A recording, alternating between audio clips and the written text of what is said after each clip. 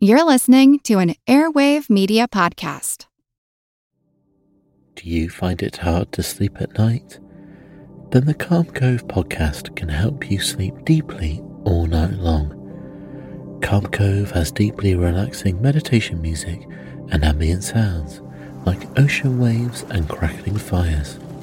All of our episodes are designed to help you relax and to fall asleep fast. Calm Cove is brought to you by the team behind Sleep Cove, the sleep podcast that consists of spoken word hypnosis, meditation, and stories. So if you want to listen to a beautiful soundscape tonight, search for Calm Cove on Apple Podcasts or Spotify and see how we're helping millions of people relax and go to sleep every night.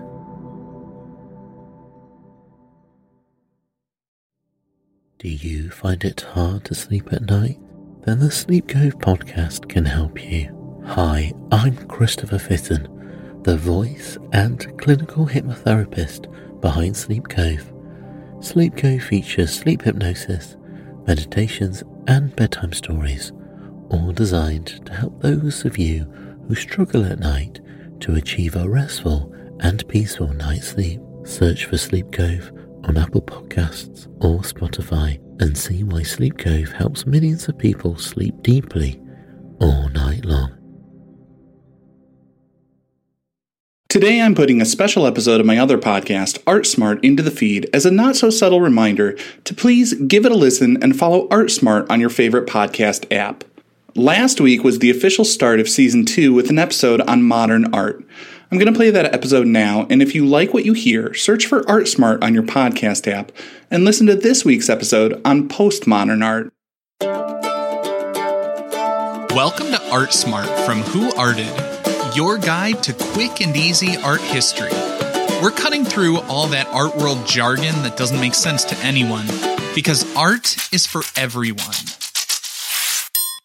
Welcome back to Art Smart. For this season, we're going to be focusing on different movements in art history.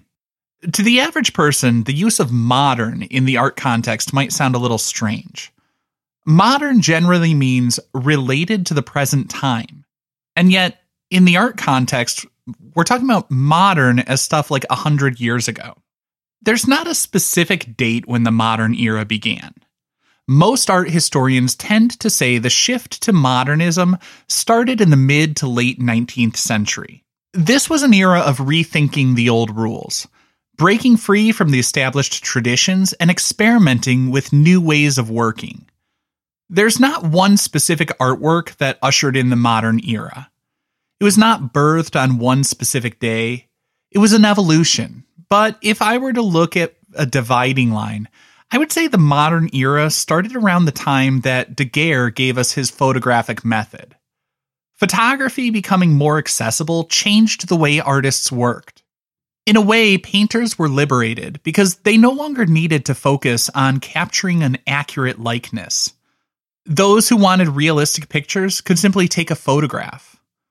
Of course, the new technology could also threaten their livelihood, as patrons could now choose between a painting and a photograph for their portraits. Regardless of whether artists considered the new technology as an opportunity or a threat, the end result was artists experimenting and becoming more abstract. They focused on things the camera could not capture. At first, the Impressionists looked at color. Then post-Impressionists moved on to the expressive qualities. As I said, the work became increasingly abstract until artists like Jackson Pollock were simply dripping paint onto the canvas.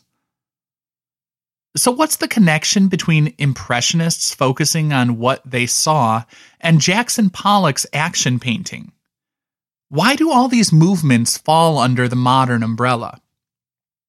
I would say the through line with modernism is a philosophy rooted in the idea that artists could capture some objective truth that would make the work timeless and universal. The Impressionists were focused on optics and how the human eye perceives color.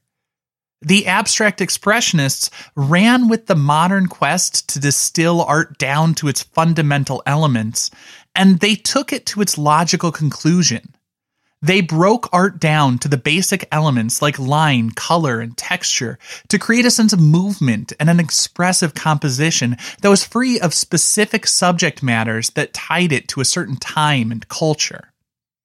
While a person's clothing may go out of style, and I am painfully reminded of this fact every time I see pictures of myself in the late 1990s, colors, lines, and shapes don't make me cringe decades later.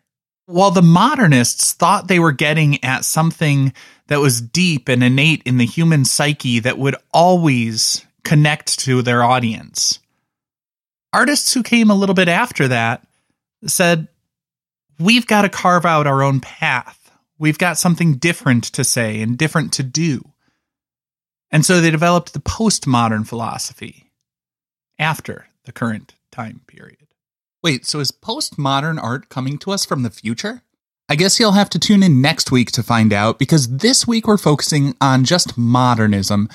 And after the break, I'm going to share a few examples of great modern art. Now, to give you a better understanding of this time period and this style of work, I'm going to give you a few artists whose works you might look at if you want to see it for yourself. If I were curating a collection of just 5 works to represent modernism, here would be my picks. Claude Monet's Water Lilies. The Impressionists' shift to everyday subjects and focus on optical color theory really got it all started. Rodin's Burghers of Calais. Rodin was considered the father of modern sculpture. This is one of my favorite pieces of his, as he captured the authentic range of emotions to help people connect with history in a new way. Pablo Picasso's Guernica.